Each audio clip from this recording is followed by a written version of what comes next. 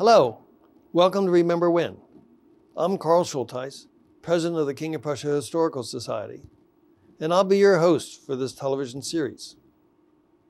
UMGA-TV and the Historical Society are continuing this series as an oral history project of life and community in Upper Merion Township.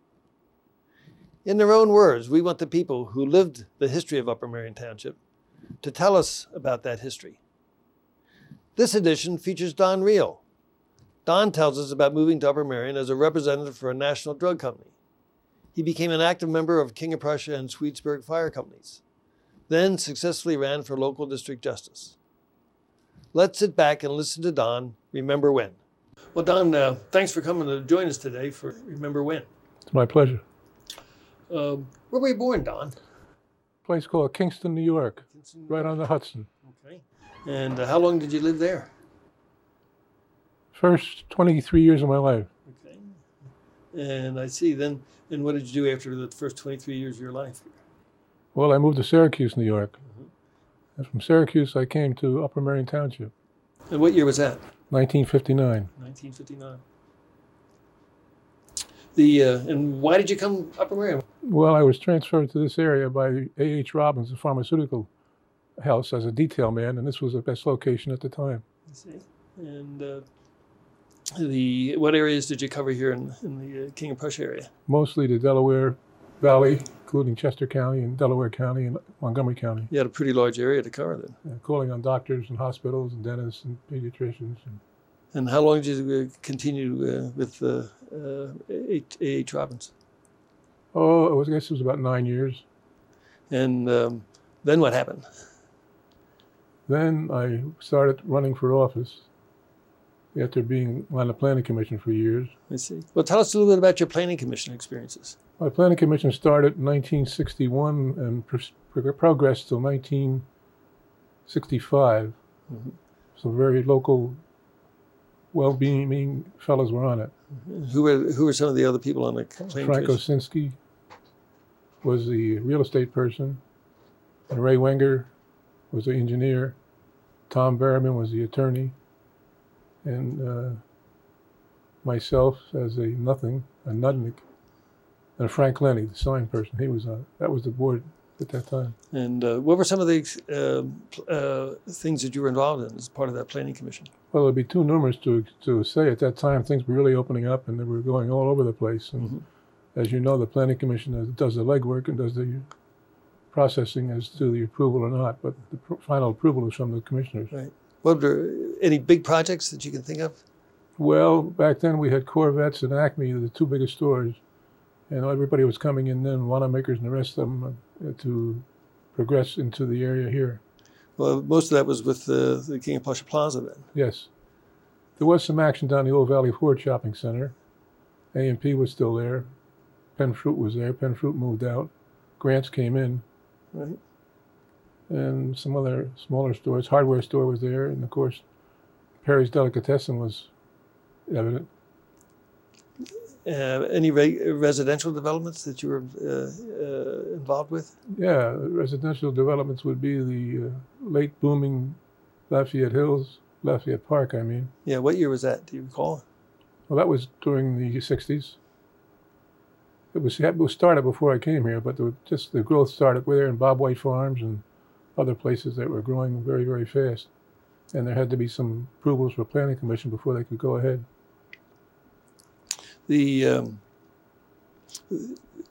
How did these meetings go? Were they smooth, or did they have? There was a lot of discussion that was back and forth. How did that transpire? Well, the meetings were held in the Township Building, which was the old building on the corner of Allendale Road and 202. It was the old Union School. Yeah, school, right. That's where everything took place. We weren't so bad at that time. There was Paul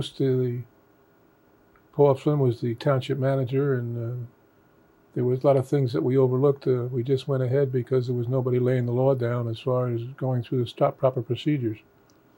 So we didn't do anything illegal, but there was hedging here and there to rush things through. Mm-hmm.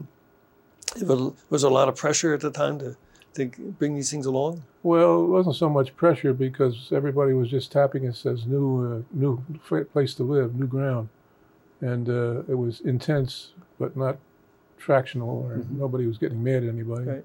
How many times a week did you meet in order to cover this work? Well, we met regularly once a week for every month. And then sometimes we had more. But a lot of times we went out on Saturday. We were very diligent in our work. We went out Saturdays and walked things off to see if it was properly planned for, and the stakes were in the right place. And we would advise the supervisors, and they would vote accordingly. Who was on the Board of Supervisors at the time, do you recall? Well, I think Bill Ross was just going off. Blaine Scott was on it. Frank Faley. At that time, it was only a 3-man board early in the 60s.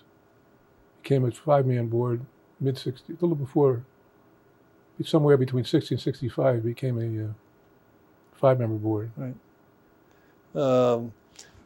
Let's see, in the late 60s, I guess it was Chuck Volpe was on the board at that time. I believe he was. Yeah. Because the house we moved into was in 1963, so it was sort of Chuck's last work here in Upper Merion. He was around all of them. And he was very involved, of course, in a lot of the developments that were built. I'm not sure when he first became a supervisor, but he made his presence known by his building progress. Remember the Sweetbriar area? Was that part of some of the area? Sweetbriar was established before I got on the Planning Commission, but I was growing. And later on, you became involved for justice at that time, or did you run for other? I became district justice in '75. Okay. Did you run for any other offices? Well, way back when they were going to increase the number of supervisors from 3 to 5, I put my name down as a Democratic candidate for the new seat, but Frank Lenny and I were going to run as the potential candidates, but they had other things in mind, Republican-wise. That's while I was still a Democrat. I see. All right. And then what year was that, do you recall, when that was? That was in the middle 60s, it's too. Middle 62. And then when did you start to run for justice? 74. 74. Tell us a little bit about that. Can you recall some of the events? There was an opening. The other individual was no longer in office. It was vacant. So I said to my wife one day, I'm going to further my testimony or my actions to the township by running for district justice. So I ran for district justice. And I got elected. Then I had to retire at 70. Yeah. Tell us a little bit about the process of getting yourself elected. Well, the process is to file. You get 100 signatures on your petition, and file that with the county courthouse, and then you just go from door to door like any other office and get elected. So you did this sort of a grassroots type of campaign where you went out and shook hands in the neighborhoods, right? Yes. Well, 74, 75 was the first true district justice election. In 1969, the Constitutional Convention in Pennsylvania changed it from justice of the peace to district justice. Went from a fee-based job to a salary job. And those that were in 1970 were grandfathered in until the next election. So the first full-time election for district justice was 74, 75. How did did you have to run against anybody at that time? And the first to go around, there was 5 candidates because it was open. There was Amy Sosnoff was a female attorney. I say female attorney because I want to justify the name Amy. I don't want to become prejudiced. And Hunter Robinson. Right. And Bob Throm, another fellow. And there was one other one. There was 5 of us running. And Amy Sosnoff won the Democratic ticket, and I won the Republican ticket. So we had to run off, and I won.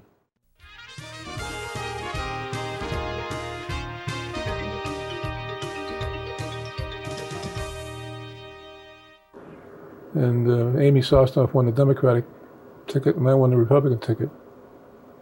So we had to run off, and I won. That was quite a crowded field when you think about 5 people. Right? Yes, it was.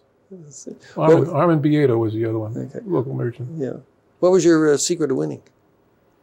Well, we had slogans. I think that we used the slogan from time to time that vote for real, are you for real, and vote for real justice. I think I capitalized on my name throughout the years.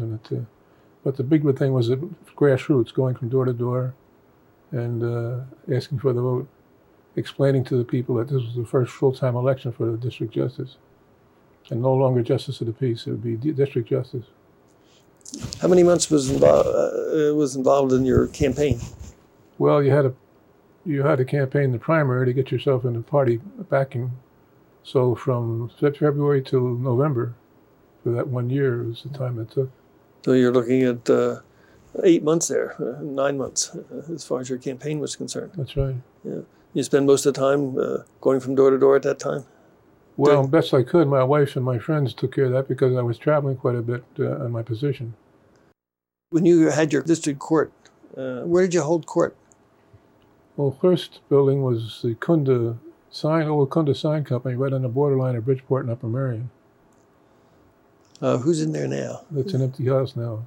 Pardon me? It's an empty house now. Oh, is it? They added a courtroom years ago, and aside to that, it's a rug right next door to the rug company.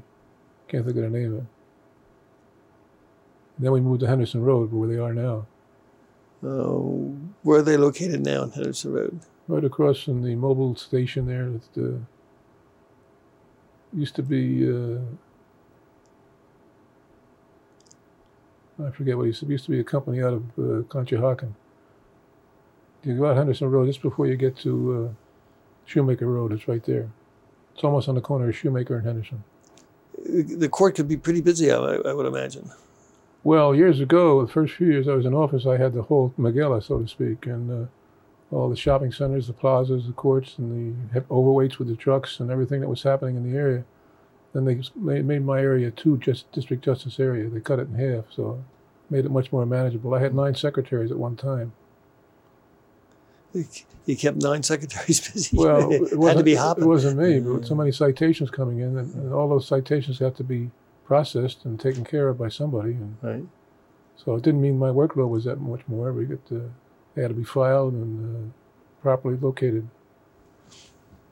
Well, could you tell me about a typical day? How your court ran?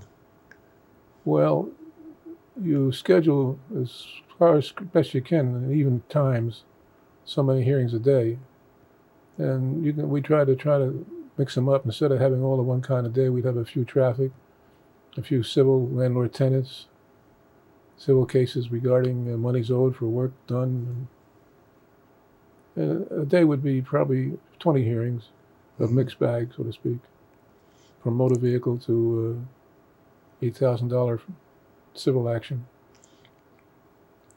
And a little bit about the process. Somebody, suppose say it with a traffic citation. The police officer writes a traffic citation, and then how's it go from there as far as you're concerned? Back of the citation advises the defendant what to do: plead guilty, plead not guilty, and send the amount of money in that's prescribed on the front, and they'll set a hearing date for you, or a trial date, whatever word you want to use. Mm-hmm. How long is your term of office? 6 years. 6 years. And you were reelected, the first go-around would be in the mid-1970s. Yes. And how did that second campaign go? Well, I didn't know much because there was nobody running against me. On either side of the ticket, huh? I was all alone. Okay. Which is a good sign and a bad sign. Well, it certainly makes it easier to campaign, I'm sure. You got to show yourself still to hang around because you'll need them in the future. Right. You've been justice for, you said 5 times?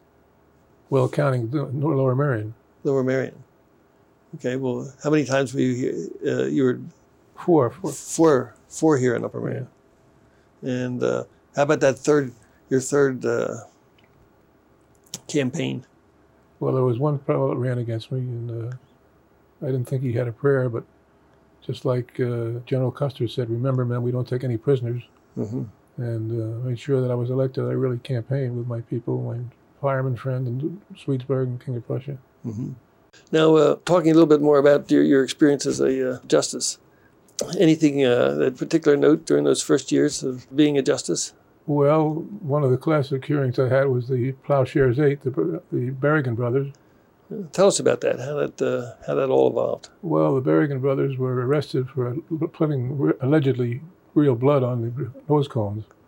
And quite frankly, it turned out to be chicken blood. They were just fooling you. But we had to have the preliminary hearing. There were many, many charges, and we used the township building here for the hearing.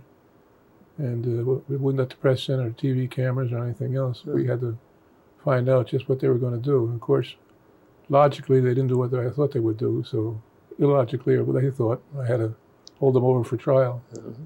Well, who were the Berrigan brothers? There were two Berrigan brothers who were, I'm trying to think what, not being Catholic, I'm trying to think what association they had with the New York diocese. Well, they were priests, but I don't. Yeah, they were priests. But I don't know. I don't know what.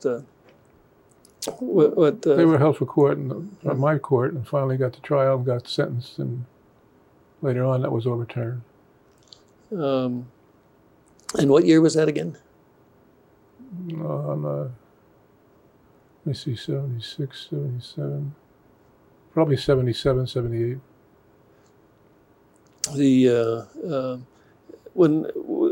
So I can recall reading in the newspaper some of their activities. And at the time they were involved, GE was the... GE was the one they were picketing against. Right, and it was the nose cones. And what were these nose cones for? Missiles. Yeah, for missiles. Yeah. And they had actually broken into the... Did they actually break into the... Well, the GE? They broke in. They broke in. There was a stairway outside. They broke in there, and then they were on the roof and raising general devilment. And in fact, we had a helicopter out there watching their activity. But they got all the publicity they wanted, and they're still doing things. Their follow-ups, the Brandywine Peace Group, are still active.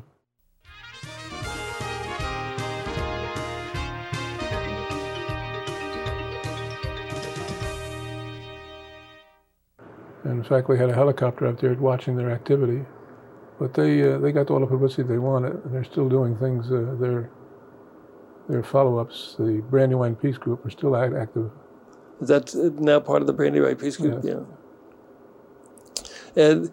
And they were actually, the Berrigan brothers were actually sentenced, and then you said their sentence was overturned? Years down the line, they were sentenced, and after serving a couple of years, each one of them was overturned. But they had served a couple of years in jail for the offense. What the true reason for the overturning, I don't know. But, justice will prevail. It does. And any other particular instance you can think of in those early years besides the Plowshare 8? Well, we had the principal of the high school, Jay Smith. I had the first preliminary hearing for him. Tell us about Jay Smith. Well, Jay Smith was found in the Gateway Shopping Center with a mask and a couple of guns, and why he was out robbing banks at night. You don't rob banks at night, you rob in the daytime. Anyhow, that started the whole thing. We had the preliminary hearing on him. The preliminary hearing we had was actually for the Sears and Roebuck, two stores that were held up by himself. They presented the badges with his picture on, and a name under his picture and a different name underneath. And my courtroom wall were lined with pictures and frames and things that were taken from the high school, and missing from the high school, and they found them in Jay's house. Well, Jay Smith was involved in a series of problems, and that first one, as you point out, was the Sears and Roebuck. Sears and Roebuck. He was principal at the high school at the time, correct? Right. And this was in the 1970s. Yes. Yeah. And he was sentenced for these. He was convicted for both the robberies, and he was starting to serve his time. He was on his way to Harrisburg, or the prison that he was going to. In fact, I saw him the morning he was leaving town, and that was the same afternoon they found the body of the teacher in the trunk of the car. He was ready to start his sentence, and he served his sentence. People forgot about that because of more serious charge. Right. He was involved here in this whole thing with Bill Bradfield and a number of other people, I guess. Yes, he was. I wasn't too deep into that because it already progressed to the higher court, being the serious nature of the charge. But we had that writer from California, the former detective, wrote a book. Right. Can't think of his name. He came into town, interviewed everybody. He was a former detective, and he writes books now. There were several books that were written about the whole instance of about the J. Smith episode. Well, there is a movie that you can rent, at the video store. It's called In the King of Prussia. That's the title of it. It's a movie. Is it? I haven't seen that. It's been out for some time. People don't realize it's around. It's actual names of policemen and chief and everybody else. They use the actual name. And it's the guy that has the show on TV now where he's president of the United States. He played the part of J.C. Smith. Yes. Oh, I have to look at that. What's it called again? In the King of Prussia. In the King of Prussia. That has to do with the Berrigas, not J.C. Smith, I'm sorry. Okay. Do you recall anything about the involvement of J.C. Smith and Bill as far as the murder was concerned? Well, of course, my court was a stopgap for all the troopers and everybody in the area coming in and seeing what's going on. And my files contained all the search warrants for the initial arrests and searching his house for the pictures and the things that were stolen from the high school they eventually proved were started at my court. So I was involved to that extent. And believe me, when you sign a search warrant, it has to be proper because the defense counsel will kick it out if you don't. So we had a lot of those. He had another individual that was associated with him that waived the preliminary hearing the day after and never been seen since. His name was Jones. He just disappeared? Yeah, well, he was in Upper Darby when J. Smith taught there. He was a librarian, and they had a relationship, questionable, while he was in Upper Darby. So, to jump around a little bit, but when they had the goods of the Sears and Roebuck, evidently Mr. Jones was a part-timer in the summer for one of the companies that picked up the monies. And they all emanated from his office, the uniforms that fit, the timing, the schedules. I forget which company it was, but it was one of the companies that do the picking up monies and dispersing them. Mm-hmm.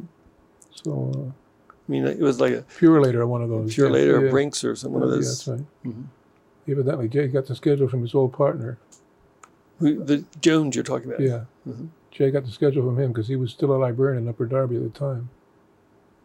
They had a relationship that was questionable, that's all I'll say. And you said they never found Jones again after that? No, his name's never been mentioned. The name's never been mentioned? Because I was completely unaware of... He came in to me, see me the day after the arrest, said his attorney said to waive the preliminary hearing. That's why he waived it. Anything unusual about these people that were arrested for these crimes? No. Well, let me say about J. Smith. People used to say to me when I go somewhere and they say, "You from King of Prussia, Upper Merion, and J.C. Smith, the principal," they'd start making derogatory remarks. How could you let that happen? Mm-hmm. I would say, keep in mind that he was 1 star away from being a general in the National Guard, so he didn't have us fooled. He had everybody fooled. You said that his house was full of items were stolen. Yeah, stolen from the school system, from the school itself, the high school. Right. And the walls of my courtroom had them all hanging to show me. So what was involved, huh? Yeah, pictures and different things that they just written off, I guess, in the high school saying that somebody took them and they're gone. But he had them. Of course, my search warrants had to allow him to go in his house.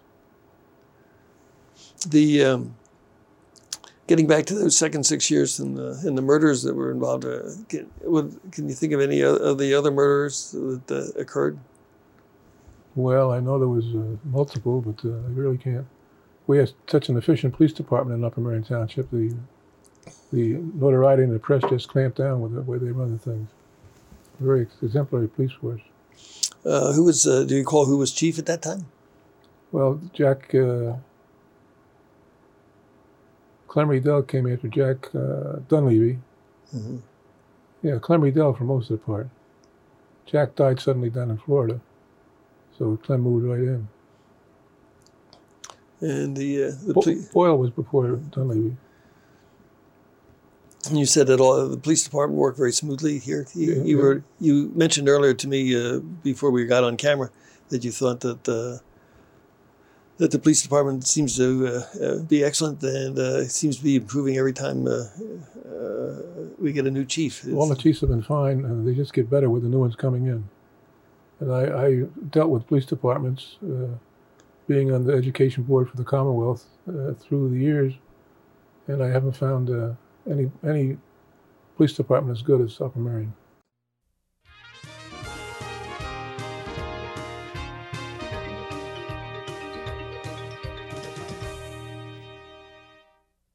Any unusual events occurred in his second 6 years? Well, along with a couple of the murders, the homicides, nothing too much that was eventful enough to make the headlines. What are the murders you're talking about, the homicides? Well, there was one at the Sunoco station down on 202 and Henderson Road where the clerk was stabbed to death. And there was 2 or 3 others that I don't recall the dates or times, but they became routine after a while. You said that originally you had all of Upper Merion, and how much area did that also involve the Bridgeport area when you? Yes, that was part of Bridgeport and West Conshohocken were all part of it. All part of it. The big thing was the shoplifting cases were building, and then overweights were coming through the town, and they were getting those overweights, and you had to have people on call all the time. It was bad enough I had 9 secretaries staying busy with the paperwork. I didn't want to get to that position, so I petitioned the court administrator and the president judge of the Common Police Court in Montgomery County to help me out until they halved it.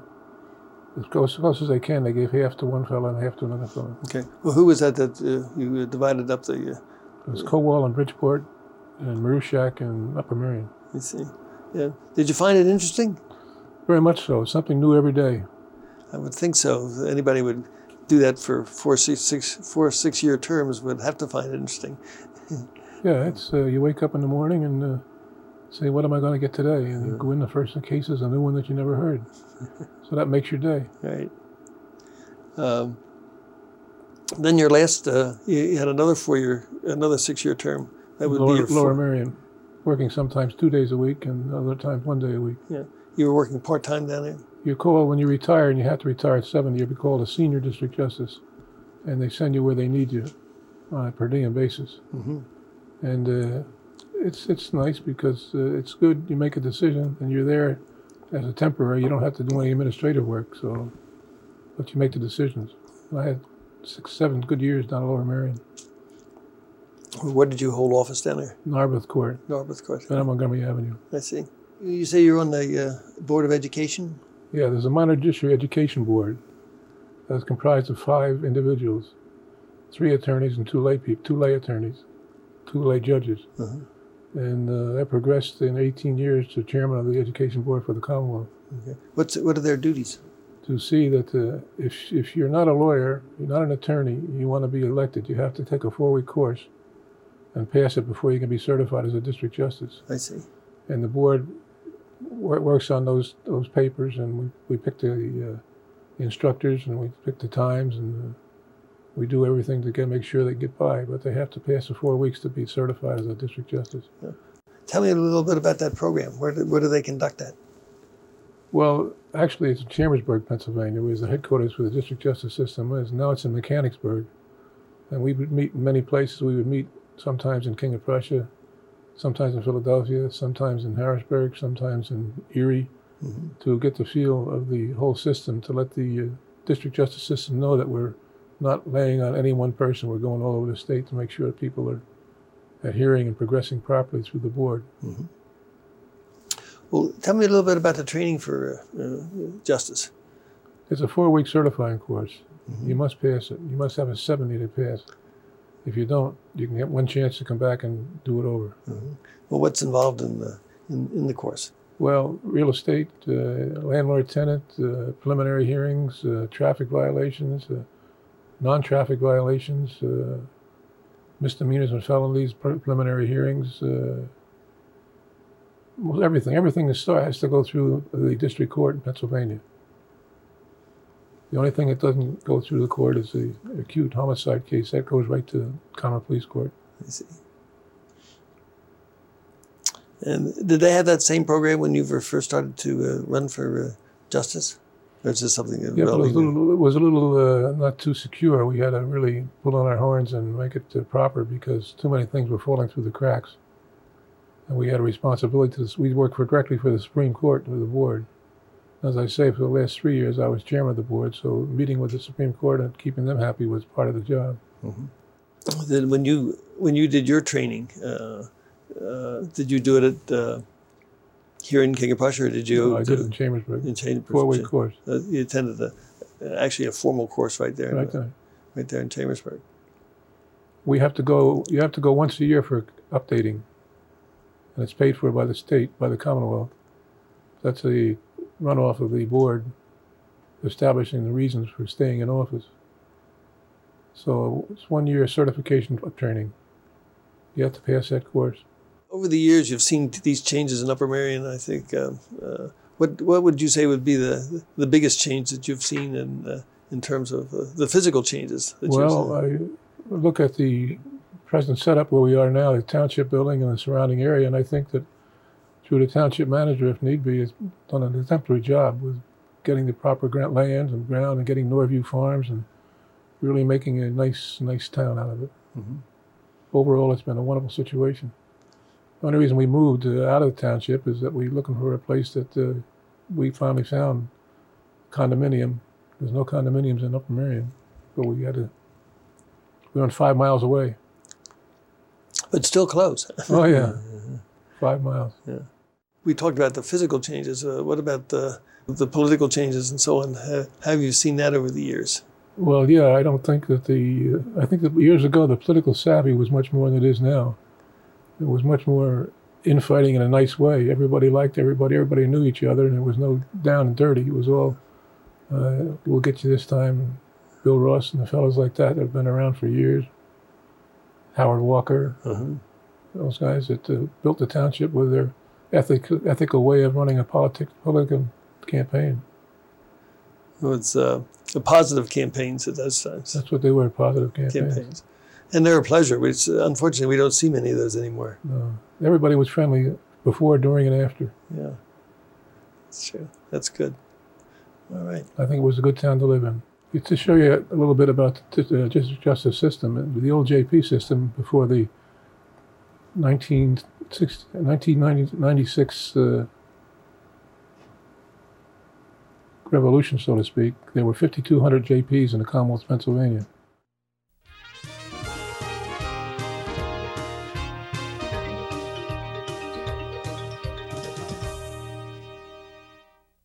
To show you a little bit about the justice system, the old JP system before the 1996 revolution, so to speak, there were 5,200 JPs in the Commonwealth of Pennsylvania. Now each year there's an average of 520 district justices. So it's all become uniform. Oh, I see. Years ago in the old JP system, the policeman could take his defendant anybody he wanted to. The judge was going to help him out. It was called judgment for the plaintiff. Oh, I see. Okay. But now you're assigned geographic areas. Yeah, right. Yeah, okay.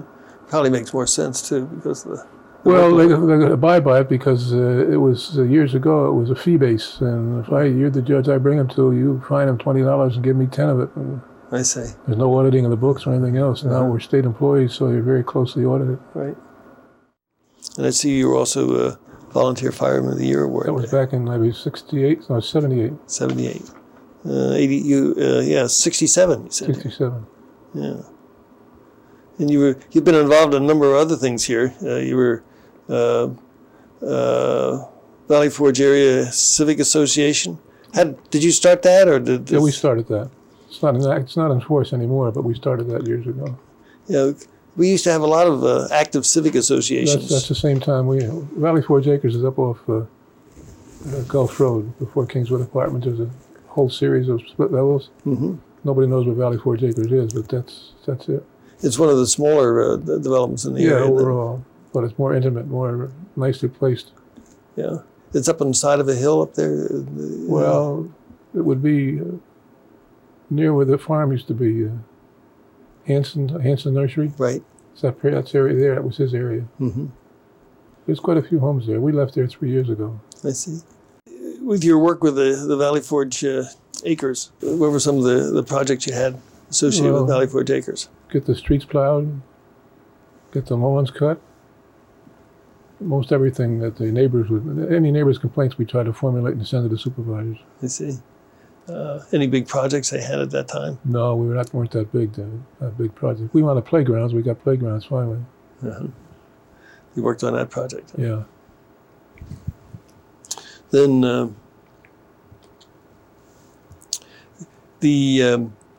when you had your district court, where did you hold court? Well, first building was the old Kunda Sign Company, right on the borderline of Bridgeport and Upper Merion. Who's in there now? It's an empty house now. Pardon me? It's an empty house now. Oh, is it? They added a courtroom years ago, and aside to that, it's a rug right next door to the rug company. Can't think of the name of it. Then we moved to Henderson Road, where they are now. Where are they located now on Henderson Road? Right across from the mobile station there. It used to be, I forget what it used to be a company out of Conshohocken. You go out Henderson Road just before you get to Shoemaker Road. It's right there. It's almost on the corner of Shoemaker and Henderson. Okay, I have an idea where you're talking. Just off of that would be what South Henderson? Is that what? Yes. South Henderson Road. I was first involved with the King of Prussia Fire Company, and I progressed from the King of Prussia Fire Company to first assistant chief and chairman of the board of directors. And how many years did you serve with the King of Prussia Fire Company? Well, I started very early on, and I'm a life member. I've been a member for all that time. Active, I was probably 10 years active. Mm-hmm. And as being an active member, you've been out and chased down the fires? Yes, I progressed to a first assistant chief in a couple of years. Yeah. Do you recall any specific incidences that were more spectacular than others? Yeah, Grant's fire. Grant's fire was my fire, so to speak, because it was in our venue, and I was the president at the time. That was a Holocaust in that one building. What year was that? Do you recall? I'm not too sure. I don't want to venture a guess, but it was somewhere in the late 60s, early 70s. That was quite an event. And how many alarms was that? I don't know, but we had, I remember Tom Sheen, who was chief engineer. Everybody was coming from all over, Paoli, Radner. Tom, who was a real good guy, got on the phone and said, "Don't rush, there's enough fire for all of us." You know? So that was the biggest I had when I was in position. And then you were involved with several of the other fire departments. I was involved with the Sweetsburg Fire Company also. Okay. And how were you involved there? Well, I was administrative work, a little on the scene fire, but mostly administrative work. I was president of that company for 2 years. Yeah. Where's that located? Jefferson Street, right on the borderline of Bridgeport and Upper Merion. You see, and is that a smaller unit than the? When did that first develop? Do you recall? Well, I know there's 3 fire companies in town. Sweden was the oldest, then Sweetsburg, and then King. King was right after the war, World War II. But as to dates, I'm not too sure. Sweetsburg and Sweetland are more neighborhood fire companies. The fellows can walk to the fire or run to the fires in case we're King of Prussia, vehicle after vehicle, because it was a melting pot of the whole township, and they had to drive to get to the fire. Right. When you say you're a life member of the fire department there, how's that achieved? That's not That's a meritorious service with a number of years in. I'm not sure what it is now, but the meritorious service, either firefighting or administrative, and you're voted on by the directors, and then you get your card. It's life member. Right, life member. And I've gotten 2, one King of Prussia and one from Sweetsburg. I see. This is something that is not handed out very often, I would imagine. There are requirements. You were involved in some other things here in the township at that time too. Valley Forge Area Chamber of Commerce. You were involved in the Chamber of Commerce at that time? No, I was selected as the recipient for 1977 as the Outstanding Citizen of the Year. Well, congratulations. What did they base that on? Well, I don't know.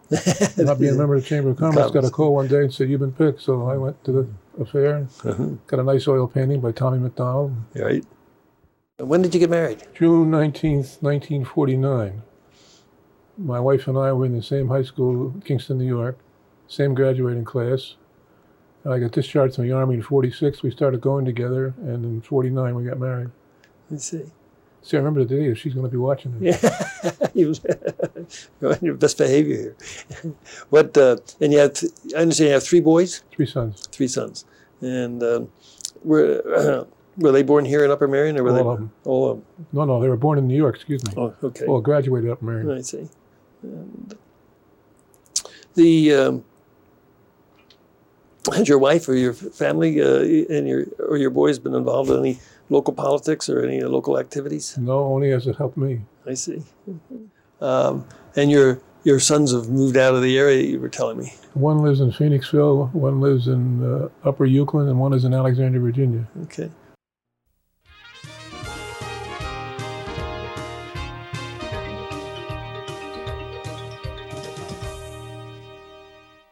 Your sons have moved out of the area, you were telling me. One lives in Phoenixville, one lives in Upper Euclid, and one is in Alexandria, Virginia. Okay. Well, actually, none of them were. The 2 of them are certainly not far away. One is just a moderate distance. Yeah, 3 hours to Alexandria, right outside of Washington. Yeah. He's in the Library of Congress. That's great. That's great. I'm sure you're proud. We certainly are. Yeah. Were you involved in anything else during the 1970s? Well, it was bitty basketball in the township and Little League baseball. Uh-huh. I was the commissioner of Little League baseball, and I was the director for the township of bitty basketball when we first started. Yeah. How'd you get involved in that? The township manager, Paul Flynn, was losing his director. I'm trying to think of the director's name. Anyhow, he asked me if I would fill in the year for that, and I did. They put me on the payroll of the township. I see. Rodney Mott. Rodney Mott. He was the one that just left, and I replaced him for that 1 year. Well, I want to thank you, Don, coming with us today and talking about these things and your experiences here in Upper Merion and King of Prussia. It's really been a pleasure sitting down here talking to you. It'd be a pleasure to be here. That's it for this edition of Remember When. I'm Carl Schultheis, president of the King of Prussia Historical Society, and your host for this series of Upper Merion Township's oral history. We're interested in your stories of Upper Merion and would like you to appear on our show. To be a guest, please contact us at the following information. Thanks for watching. Until next time and always, remember when.